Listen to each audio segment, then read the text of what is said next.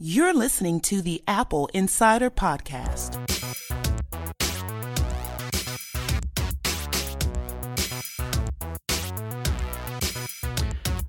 Welcome to this episode of the Apple Insider Podcast. I'm your host, Victor Marks, and joining me today, all the way from that far-off land of Hong Kong, is Shane Cole. Yes, I have returned for the delight of all my fans. Welcome back. Thank you. I'm a fan. We're glad to have you. A lot's been going on, and it's getting crazier and crazier. And I know that's a heck of an intro, but the whole upset over this iPhone 5C, this lowly iPhone 5C that was left behind by the alleged perpetrators of the San Bernardino shooting, has led to, as we've talked about in the past couple of episodes, this conflict between federal government, federal law enforcement, and Apple over what kind of access they should be able to compel Apple to give them. Yes, that has happened. That has happened. So the new developments, because every time I turn around, there are new developments in this thing, is that there is now a California bill that wants to mandate, that proposes that Apple be forced to give access, that they be forced to provide backdoors or not be able to sell phones. Well, do I have that right? Tell me how I've got it wrong. The bill, right, was introduced in January, so it's not actually new. It's just now sort of coming to light in the aftermath of this whole brouhaha. But it's not that they won't be able to sell phones; they'll just be financially disincentivized for doing so. Right? The fine is like $2,500 per phone sold or something. And it's not just Apple; it's any company. It's written very broadly. Any company that either manufactures phones or creates operating systems for the phones must be able to decrypt and unlock the phone, right? And there's a similar bill in New York, almost exactly the same bill actually in New York, and another similar one that should be introduced in the U.S. Senate by the noted scholar and California Senator Dianne Feinstein. My own Senator Richard Burr, I think, is joining her on that. So it's a bipartisan effort. Well, they're all bipartisan efforts. Every decision to remove your civil liberties is a bipartisan effort. Marvelous. Feinstein's quote is it's just that she has a basic fundamental belief that it's very important that no American company should be above the law. It's really that she has a basic fundamental belief that privacy doesn't matter at all. I mean, let's be real here. Let's be real for a moment. Yeah, I mean, let's, or as the kids are saying these days, let's be serial, right?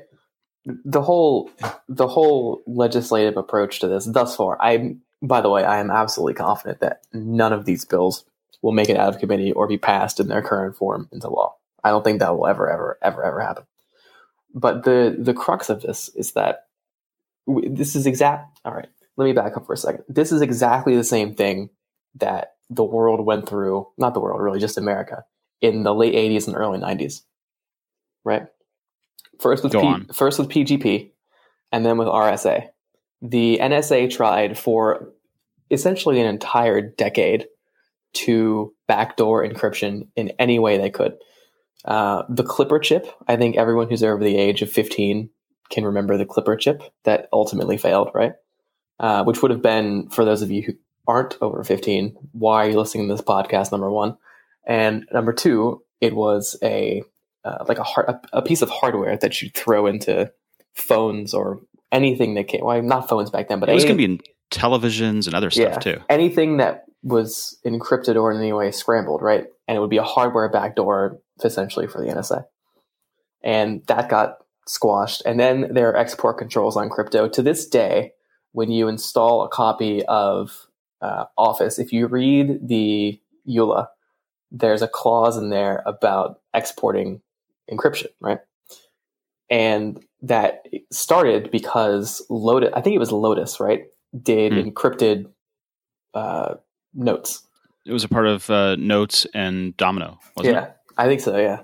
And they had two levels of encryption. I can't remember exactly what the difference was, but it was like 256-bit encryption in the US and 48-bit encryption outside the US, because that's what the NSA had the capability to break at that point, right? So it went through this whole thing, and it didn't settle down until 2000.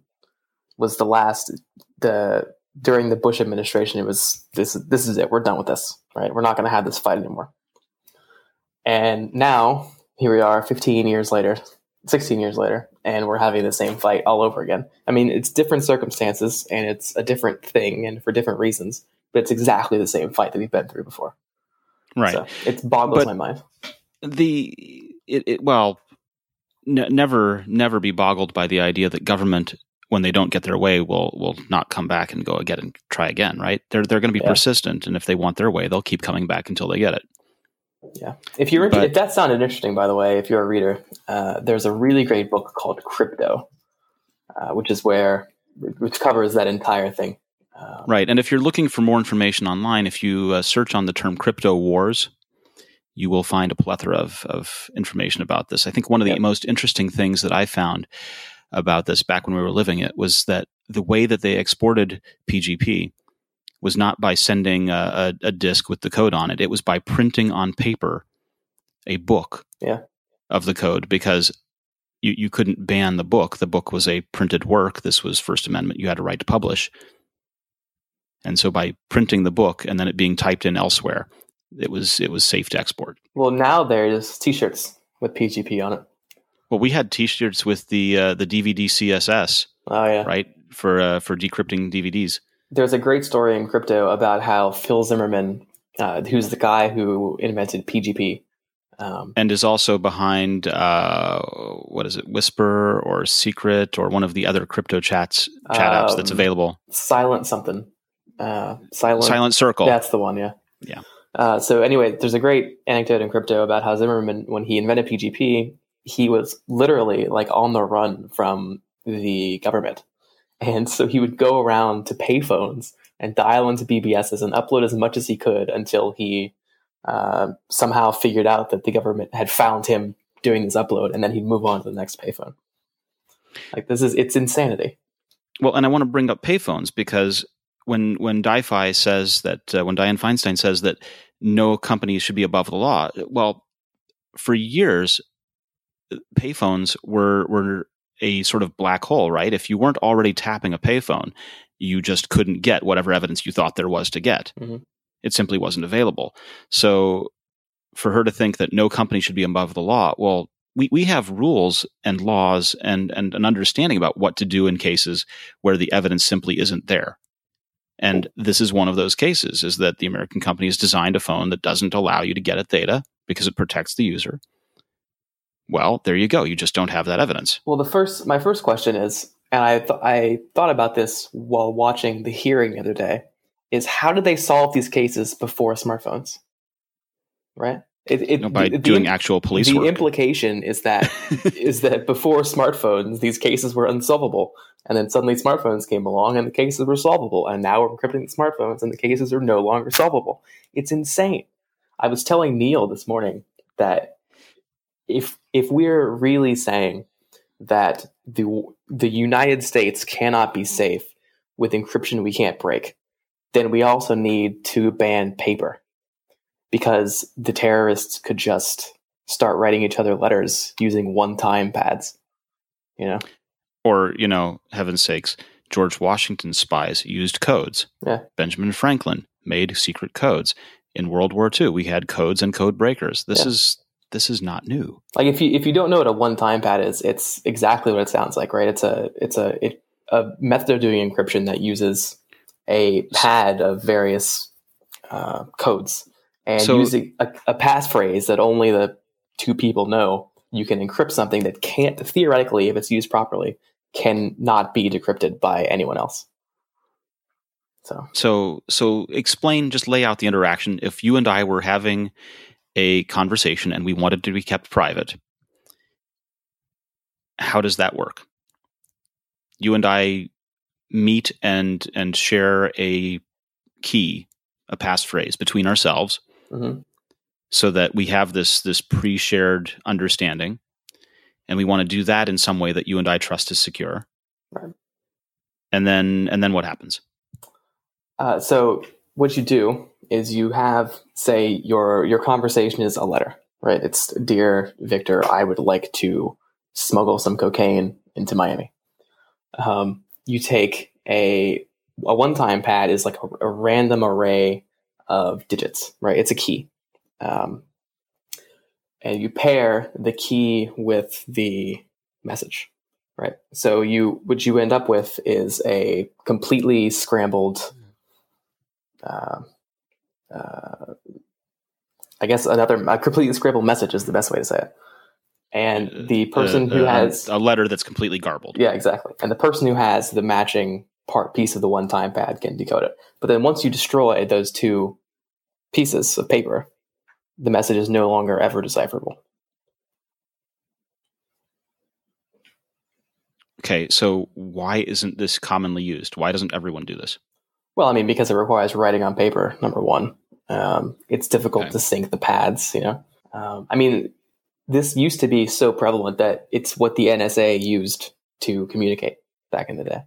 This was the very first form of like real Secure world transmission secure cryptography. Yeah. But one, the pads get lost, it's difficult to keep them in sync. So it's not very practical on a large scale, but it works really well. I'm not suggesting that everyone go out and start using one-time pads, or the digital equivalent of a one-time pad. But I am saying that the whole fight over encryption is stupid because there are a zillion ways around any kind of legislative action the U.S. could possibly take. And so because there are a zillion ways around it, they shouldn't even try? Absolutely not. All you do in that scenario is So this is exactly the argument used by anti-gun control people. All you do by weakening or by making guns illegal or harder to get is make them harder to get for law-abiding citizens, right? You're not going to change the availability of guns to criminals who are already buying their guns on the black market. And it's the same idea with this. If the U.S. government banned all civilian encryption tomorrow, it would not change anything because what's often quoted now as like the favored encrypted communications app of terrorists, Telegram, is made in Russia, which is, unfortunately for the U.S., not going to honor U.S. legal proceedings. So, really? I know. It's shocking to me, too. I'm surprised. I know. I was expecting them to just hand Edward Snowden right back over. But, turns out there's no Santa Claus. No Snowden clause. Oh, God. So, yeah. So Mikey wrote a story, and this dovetails, right? So Snowden said that he puts his phone in the fridge. Yeah. And he does that because he thinks the fridge is kind of like a Faraday cage and it blocks the radio waves, right? Radio doesn't transmit well through metal. I don't know if it's just that. I think it's also to block the sound, but yeah, that's the general idea. Okay, it also blocks the sound, which is probably a good thing if you're having conversations that you don't want overheard. But Eddie Q, who's the SVP of Internet Software and Services, said that if the government's successful in making Apple write FBI OS for the government, that they can remotely turn on the microphone and camera without the user's knowledge. Mm-hmm. And, his quote is, when they get us to create a new system to do new things, where will it stop? But this isn't the first time that we've ever seen people remotely turn on cameras or microphones, is it? What do you mean, the first time? I mean, I remember an article a few years ago that we published about a school system remotely turning on the camera on their students' MacBooks. Do you remember that one? Yes, I do. So I guess the important distinction is that he's not going out and saying that they could do this right now, right? It's that the precedent of allowing the law to be used in this broad fashion or to be applied in this broad fashion would then let the government say, okay, now to get this other investigation, you have to do these other things, right? Which could include stuff like, we need you to remotely activate microphones to catch whoever the next Osama bin Laden is. That's sort of the idea. Yeah. And I've known people who have documented buying an Android phone and securing the Android phone. And one of the things they do is they take out the microphone and they take out the camera. Yeah. If you go into any, it happens a lot in corporate environments. I haven't actually personally experienced this in a government environment because most of them just won't let you take a phone in at all. You throw it in a cabinet outside the door. But in corporate environments, you can bring a phone in, but if it's a camera phone, the camera is physically removed. Like the IT department will, if they're issuing iPhones, the IT department will get it first and take a screwdriver to the camera and hand it back to you. I haven't seen that, but I did see a few years ago there was a company that was selling iPhones that had been disassembled and the camera removed. Yeah. That's for companies who actually care about that. Corporate security, corporate espionage, things like that. But you're right. When I went into a U.S. embassy a few years back, they made me leave my phone outside. Oh yeah, they all do that. I have absolutely no idea why now, but I go to the consulate here. I live overseas, so if I have to get something notarized by a U.S. notary, I go to the consulate, which happens, I don't know, every couple of months. And yeah, we had to leave our phone outside. All electronics, actually. I had to leave my phone, my headphones. If I brought my iPad, I have to leave that. Yeah. So there's a fellow out there who, let's see, his name's Jacob Applebaum. He's IO error, and if you look at him up, he interacted with Snowden, he interacted with WikiLeaks, and he's documented taking a Motorola G or a Motorola E and removing the camera, removing the microphone, and removing the GPS. And when you want to use the phone, you plug in headphones that have the mic on the line. Yeah.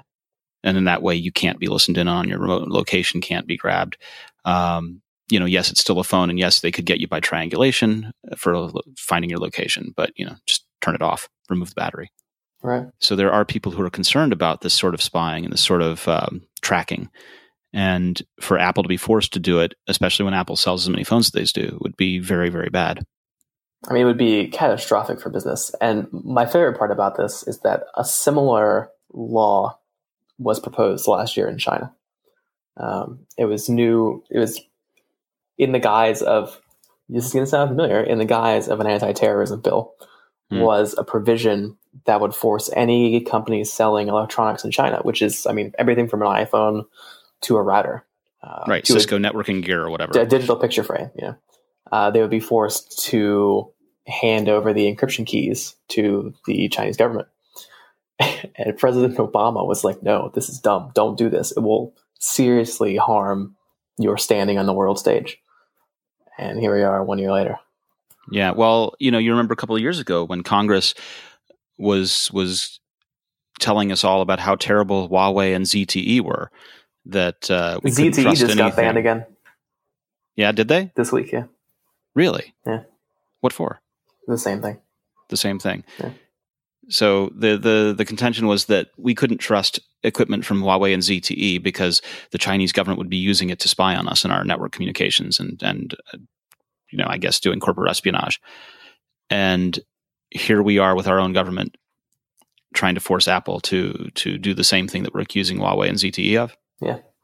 Well, I mean, that is not even in the vicinity of incorrect, right? H3C, the Huawei 3Com merger.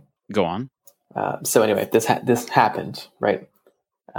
It was a joint venture between 3Com and Huawei to make networking equipment. And eventually, 3Com totally failed because Huawei just stole all of the IP. Like, blatantly stole all of the IP. And there's essentially nothing 3Com could do about it. Because Huawei is a major corporation. I mean, I'm sure most people listening to this haven't ever heard of them, but Huawei is a major corporation. I mean, in China, it's on the level of, Google. Right. And for the people who don't know, if you have a Nexus 6P, your Nexus 6P was made by Huawei. Yeah. Huawei I'm not going to lie, their hardware is pretty good. The Nexus 6P is a nice phone. Yeah. And they introduced the Mate 8 in January at CES, and that's a nice phone. Yeah. And the Huawei watch is one of the better made Android Wear watches out there. Agreed. It doesn't have the flat tire of the Moto. It's got a reasonably low profile to the wrist compared to some of the others. It's well made. Yeah, they make really good stuff. They do nice work. So here on the Apple Insider podcast, that's our Huawei pitch. But so Huawei sabotaged 3Com. Yes. The merger totally failed. Huawei tried to buy 3Com after the fact, and it didn't work out. But I mean, not the merger. The joint venture failed. And then Huawei tried to buy 3Com, and it failed. And it was a whole, as Steve Jobs would have said, it was a bag of hurt for everyone involved. So what should we learn from that? I mean, what's the takeaway? I don't think there's any specific takeaway from that other than, the things everyone's afraid of other governments doing are the things that our government is now trying to do. Right? So our elected representatives are giant hypocrites who don't have a clue as to what's going on and what people actually want. Yeah, honestly, I think it's mostly the second one. I don't think that they're being hypocritical purposefully. I think they just legitimately don't understand the equivalence. But what do I know? Do you think that nothing was learned from the congressional hearings that we had a week or two ago? I mean, I learned that Trey Gowdy's. I don't really know. I don't really know what you learned. Well, I mean, I kind of wish that the hearing had been better attended, because I was impressed to learn that there were some people in our Congress who actually understand computer science, and that this is a very bad idea. Honestly, the greatest part of that entire hearing for me was Daryl Issa going at Comey. Yes. What was your favorite part of that? At the very end, where he said, "If you're not prepared to answer the questions," or something like, "If you're not prepared to answer the questions, what are you doing here?" Nice. So, for those, if you didn't watch the hearing, Issa, he is one of the richest members of Congress, and he made his money on the Viper car alarms, which was that's him. Yeah, that's his company. Wow. And so I don't actually know what his level of technical proficiency is, but he has some. Well, let's say that it's non-zero. Yeah, he has some level of understanding, right? And so he was going at Comey about, why can't you just copy NAND and 100 times and attack each one 10 times, right? And he went through this for his entire 5 minutes. And eventually Comey just said, "I'm sorry, I'm not a tech person. I have no idea what you're talking about." And that's when Issa said, "If you're not prepared to answer the questions, why are you even here?" So it was just a total beatdown.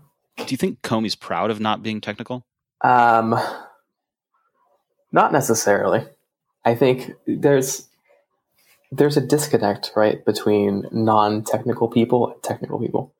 There are some non-technical people who understand that what technical people do is really difficult, right? And like they grok that it's a serious thing. But the vast majority of others just think it's magic. Yeah. And if it's all magic, then all magic is equal and you should just be able to do it. Yeah, exactly. So, I mean, and Issa's argument is the same argument that Snowden used when he said that the FBI was full of shit, and the same argument that the ACLU used. So, yeah. Have you read any of the Amici briefs? Yes. Which ones did you read? I browsed the two giant tech ones and the EFFs, which was signed by, Ron Rivest. And what resonated with you from those? What stuck with you? I think before reading the briefs, I didn't fully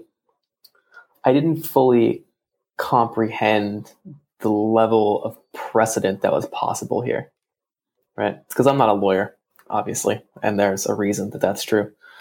But I realized that you could use this to say, all right, you've unlocked this phone, now unlock this other phone, right? Right. But from reading the briefs, what really stuck out to me was you can't just say that, right? You could say, all right, now you must maintain, legislatively, you could then go say, all right, now you must maintain a current level of access, right? Which would mean that forever going forward. Right. You don't write just FBI OS once, which is what I'm calling it. Some people call it government OS, but you have to write it and its capabilities forever. Right.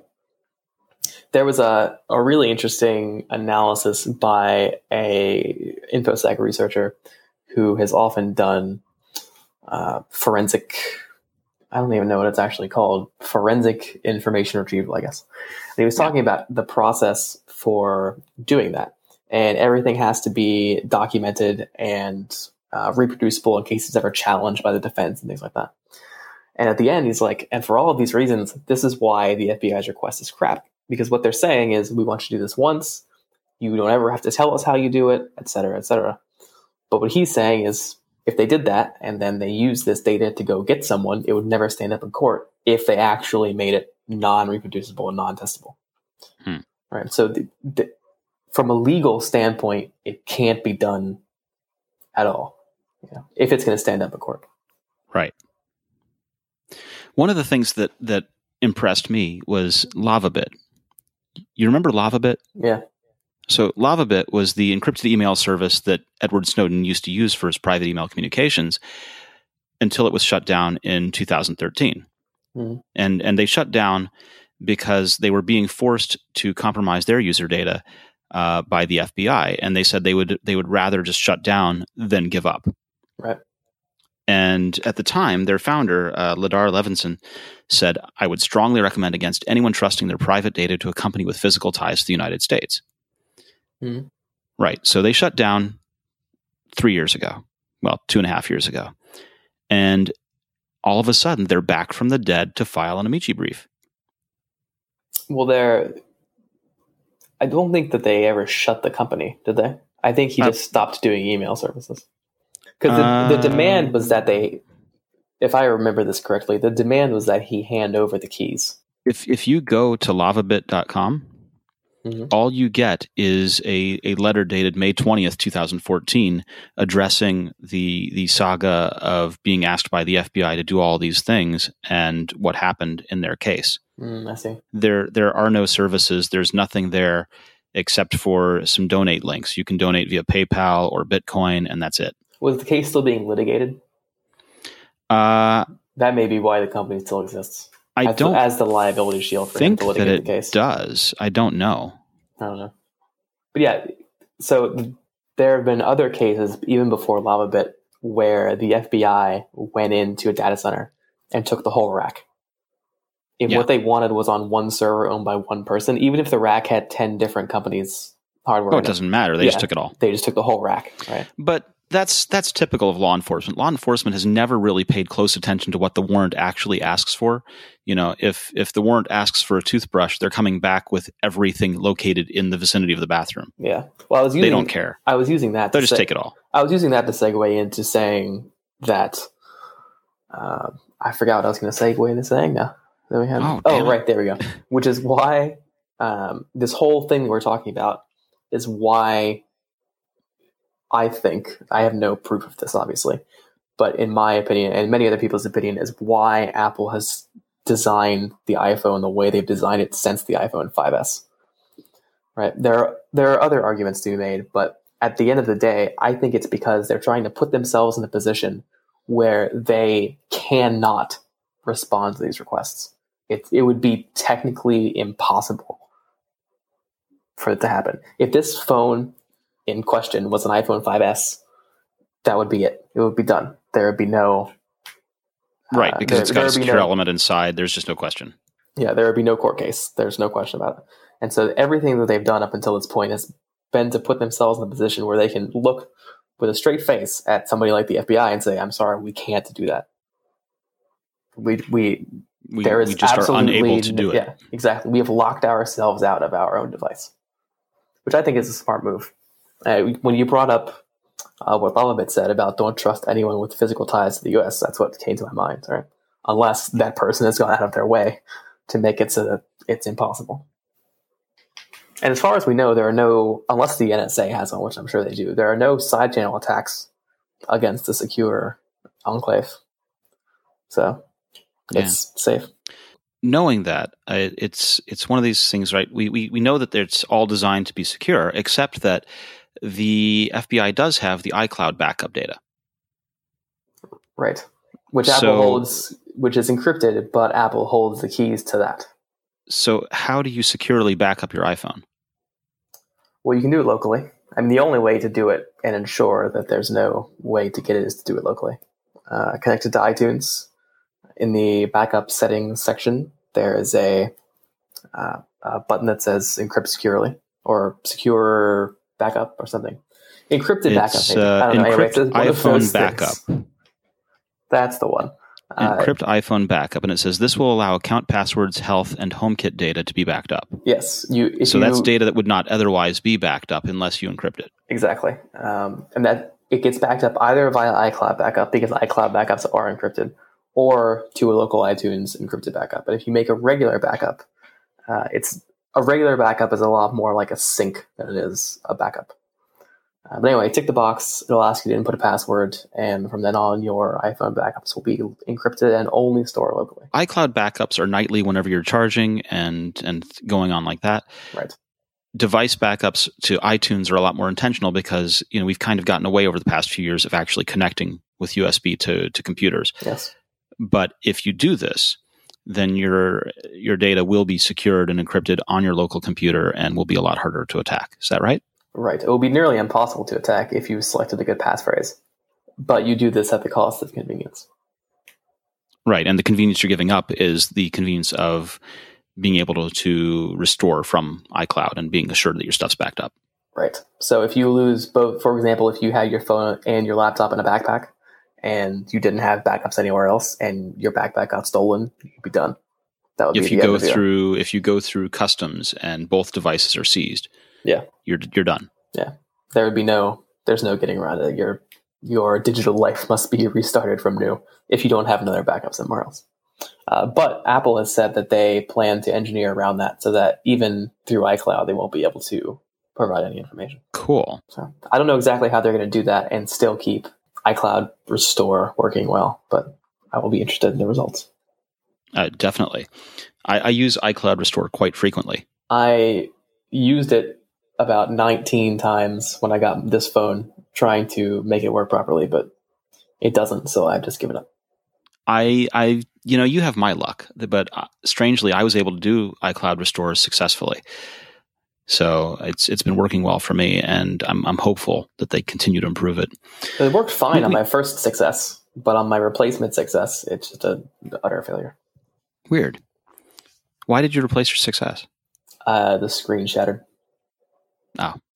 By falling 1 foot off of my coffee table onto the floor. Oh, frustrating. Indeed. So, do you love books but find that you never have time to read them? Well, Audible.com has the perfect solution. Get audiobooks and listen to those books you've been meaning to read while on the go.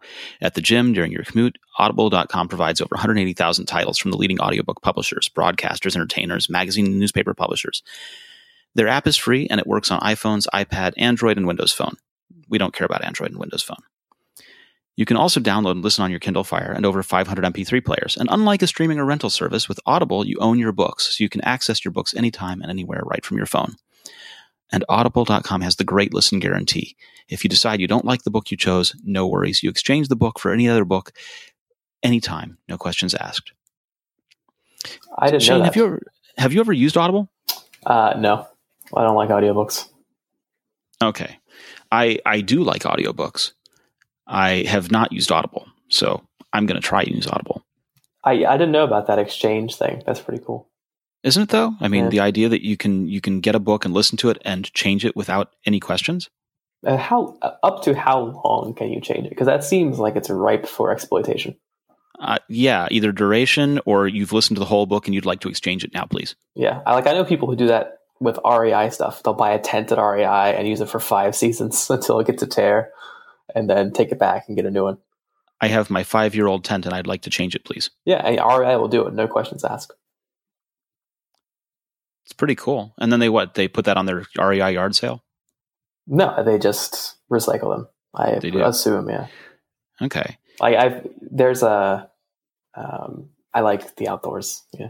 And there's a lot of, there have been many stories. That was a confession. There have been many stories on the outdoorsy blogs and forums that I visit about people who have taken back like 15-year-old products to REI, and they've gotten, if they don't have the same product, they've gotten store credit for it.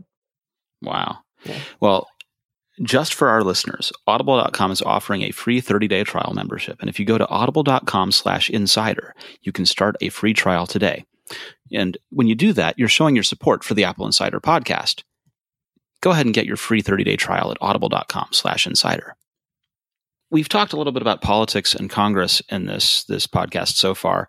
Obviously, we're in the middle of an election cycle here in the U.S. Are you? Strangely, yes. There's tons of campaigning going on. It's really quite disconcerting. Is this whole encryption thing? I know it's important to you and I, but is it something that matters at all to regular folks, regular voters? So that is an excellent question, and I think the answer is probably no. So there was a poll recently from the Wall Street Journal and NBC News that said the country was basically equally split on whether or not Apple should comply. But what the questions they didn't ask were, how much do you care about this? And if it were your phone and the government had warrants, would you want Apple or whomever to be able to turn over data against you? Right. It's a very easy question to ask when it's some guy shot up people at his workplace. Exactly. It's a harder question when I ask, so Shane, how ready are you to give over your phone information? Right. So I don't know. I don't exactly know the significance of this particular survey in the larger landscape of do people care? I'll be honest with you. In my experience, people don't give a damn. Even people who should know better, don't know better. Look around at, I will bet you money that if you polled every Fortune 500 company, all of which have huge financial incentives to make sure that their data stays secure, less than half will have a CISO, which is the Chief Information Security Officer. Less than half, I guarantee it. Right. So they roll that responsibility into their CTO or something else? Yeah, but a CTO at this point is not, he's a CEO who understands Microsoft licensing terms, right? That's what that's what a Fortune 500 CTO is. Nice. You know? Nice. Okay. If it's a guy who has actually at any point in his life been hacking on code, yeah, then it was 50 years ago. He's so far removed from it, it doesn't matter anymore. Yeah, he was like programming cards for ENIAC. Okay, there's a mixed up one if I ever.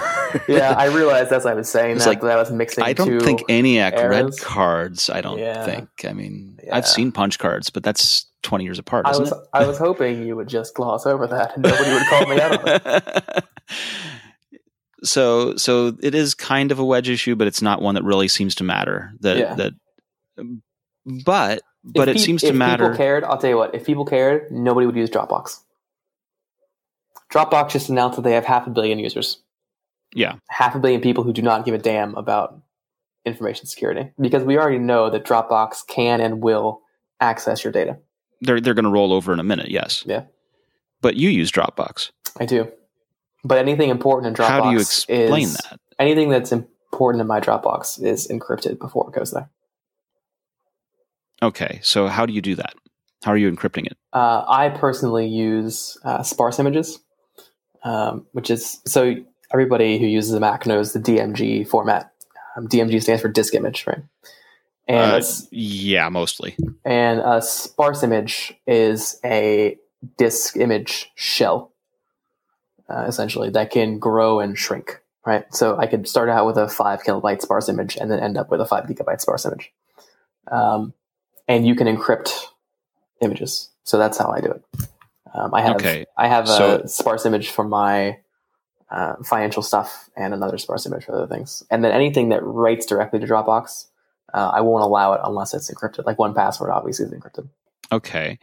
And so you create these sparse images by going to disk utility, file, new image, blank image, and under image format, it's sparse disk image is the one you select, or do you select sparse bundle disk image?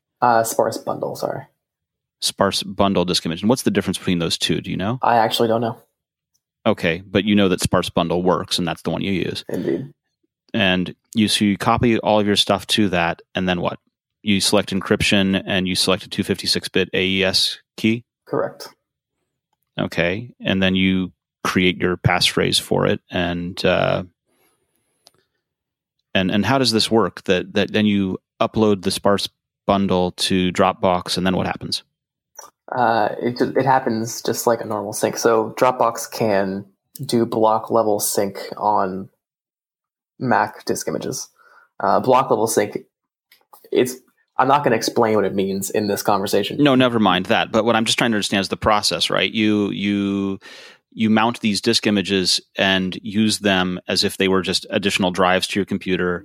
Yes. And then you unmount them and the disk images sync with Dropbox. Yes. And because Dropbox can do, this is what I was getting at, because Dropbox can do block level sync, you don't resync the whole image every time. It still does deltas.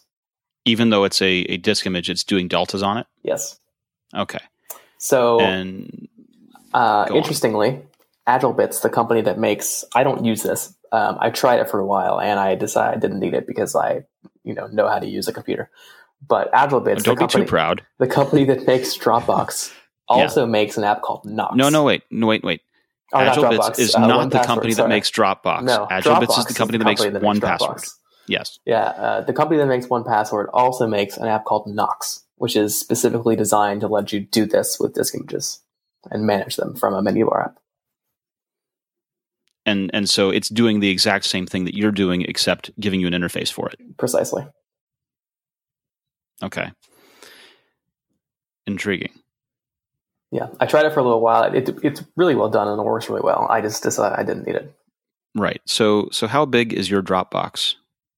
In total space or in space used? Right. I mean, how much?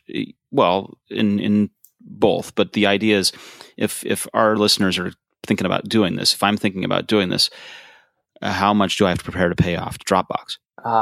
I pay Dropbox for other reasons, for their packrat service, so the incremental file changes, because I use it to share with clients. But my total Dropbox is only 9.8 gigs right now, so you could easily do this. Like if all you're storing are like PDFs of bills and stuff like that, you can easily do it in the free tier. Very interesting, because I've got 15 gig that it's maxed out, and I need to figure out what I'm going to reduce and go for this plan. Yeah, I mean, I like I said, I pay for packrat because it's been useful for me in the past, but you could easily do it in the free tier. Neat. Very cool. Thank you for going through that with me, because I know you've mentioned Dropbox before, and I just wanted to make sure I understood how you did this. Yeah. There are other Dropbox alternatives, by the way, that are encrypted. But they, by and large, don't work as well as Dropbox does. There are trade-offs here. Yeah, which is why I choose to have the slight little faff of having encrypted disk images for some things and using Dropbox. Like I said, at some other time we did this podcast, I also keep my SSH private keys in Dropbox. So, yeah, I think you did mention that. Yeah. So I'm going to do an ad read here. Technology has changed the way we run, right? It's changed the way we do everything. And smartphones allow even casual runners to map their runs, create running playlists, and track their progress. So this is about fitness and about running. And taking advantage of these technologies has always meant stopping to look at your phone, which means you're stopping running and you lose momentum. It's kind of silly, right? Because your whole goal is to get out there and run. Mara is a hands-free running assistant that uses voice recognition and the microphone in your earbuds to help optimize your runs. So Mara is hands-free, and you just talk to her using your earbuds while you're running, which means the microphone's on, which is one of the things we were talking about a little while ago. She uses voice commands, and you tell her what kind of run you'd like to do. You ask her questions about your speed, your pace, your location, how long you've been running, or even the weather. And she plays albums and playlists from your music library. She can speak first. She can tell you how you're doing and compare yourself to your past runs and records, and she'll warn you about changes in weather. So if it's about to rain, which comes in very handy, she'll tell you, hey, it's going to rain, so you can get out of your run and go somewhere dry. You can track your progress. You can see all your runs, your hot spots, your rough legs. Mara recognizes what you've accomplished. So visit mara.ai, that's MARA.ai, today to download your free virtual running assistant. Do you run? I do not. I'm just curious what a hotspot is. That's a good question. I would think it'd be like a place that you run frequently, or a place where you're really running hard, but I don't know. We're going to have to find out. If any runners listen to this podcast, please inform us so that I can no longer be ignorant about running. We're both ignorant about running, so. I mean, I have been wearing wearable things. I've got Fitbits and Jawbones and all this kind of stuff, and I have been improving my step count, but I have not been running yet. I figure the natural progression is if I stick with walking long enough that I may actually pick up the pace and begin running, but I'm not there. So I started doing C25K, which is couch to 5K. Okay. And I actually really liked it. And I started doing it when it was warmish. And then we had a super cold snap that lasted for like 2 months, which is really unusual for Hong Kong. Yeah. And I went out running like the first night of the cold snap, and my teeth started hurting. Ooh. I have really sensitive teeth for some reason. And anyway, yeah, it turns out that running in cold air, if you have sensitive teeth to begin with, can make your teeth start hurting. Like my whole jaw was aching by the time I was done. So I abandoned that until winter was over. So how are you doing with Couch to 5K now? Winter just ended like 3 days ago. So the answer is getting started again. Yeah, exactly. I'm back to the couch level.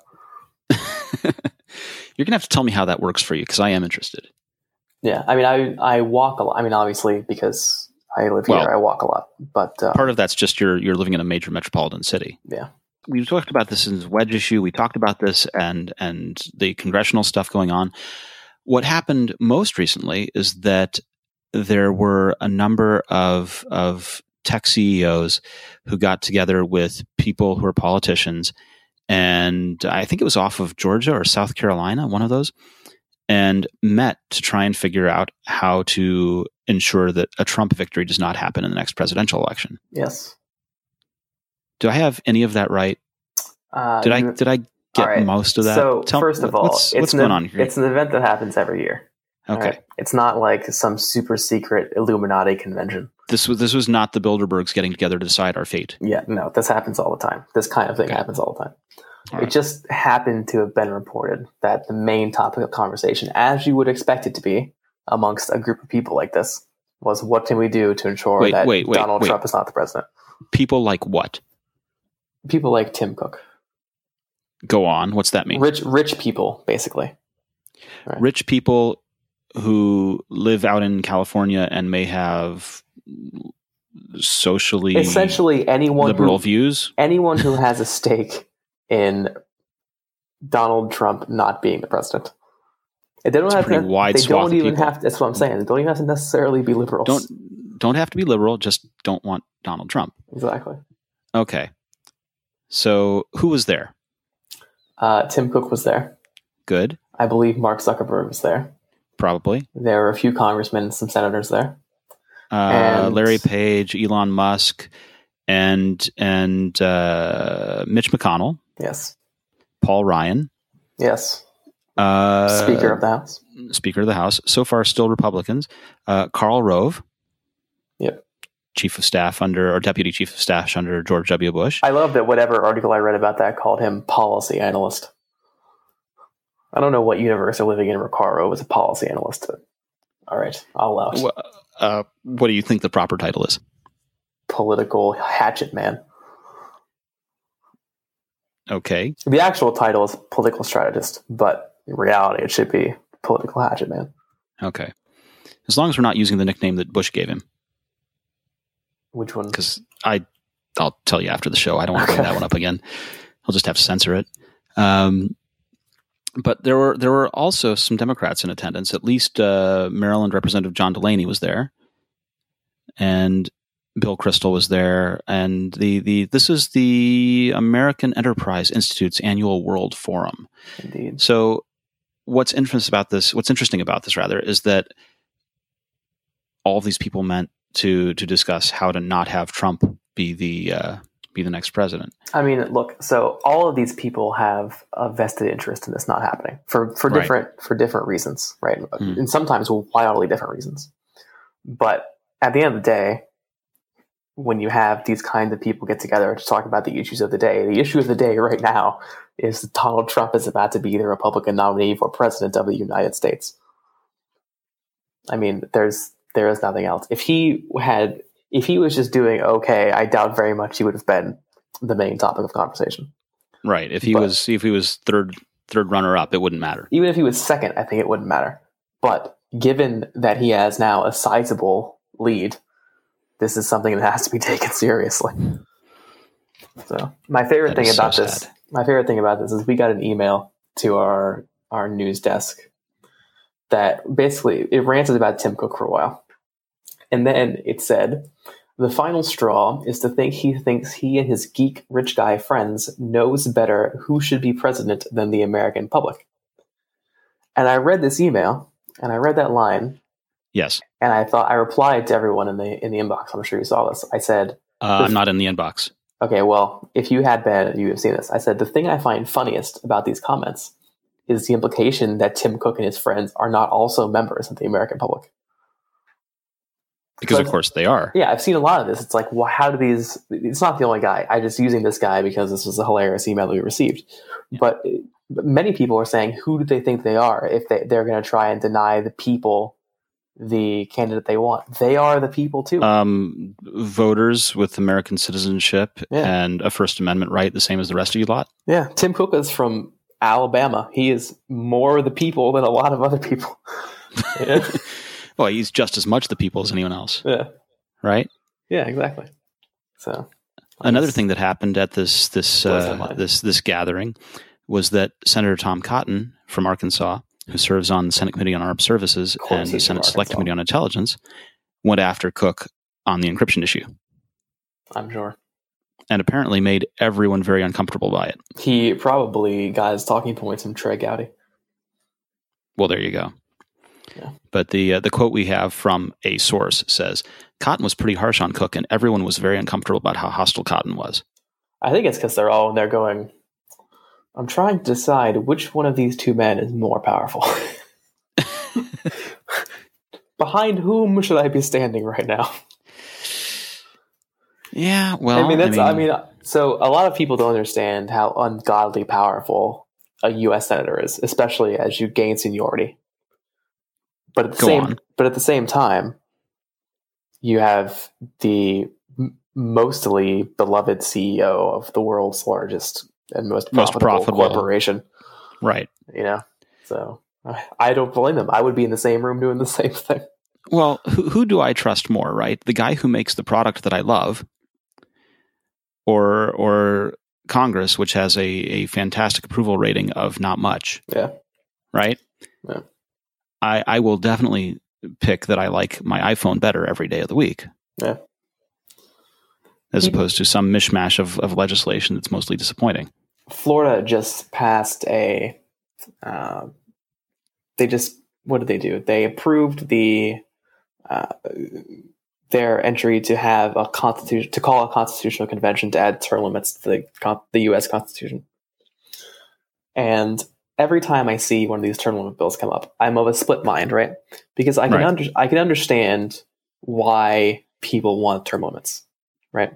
I get that as long as you have a huge amount of money in politics, that term limits are a good thing. And at least in principle, right? Yeah. But at the same time, we have elections. You know? Elections are term limits, practically. Exactly. Right? Yeah. You want someone out, you vote them out.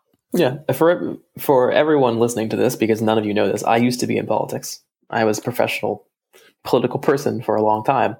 And I've always had this opinion that elections are term limits, right?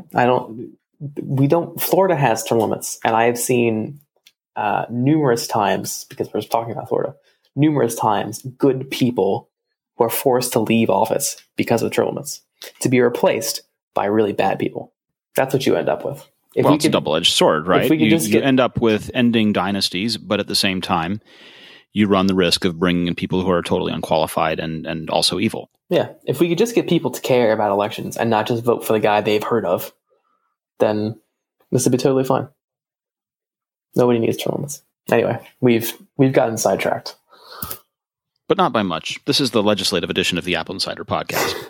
Or as I wanted to call it, the Diane... All right, so I called it at the beginning, up top, the Diane Feinstein version. There you go. Thanks again to today's sponsor, Mara, a hands-free virtual running assistant that uses cutting-edge voice recognition to help coach you to better runs. Play music, get updates on your location, pace, and weather, and compare your current speed with past runs without ever stopping to look at your phone. Using your earbuds, Mara can hear your commands and put them into action. To download your new running partner for free, visit mara.ai today. Run with a sidekick and make every mile count.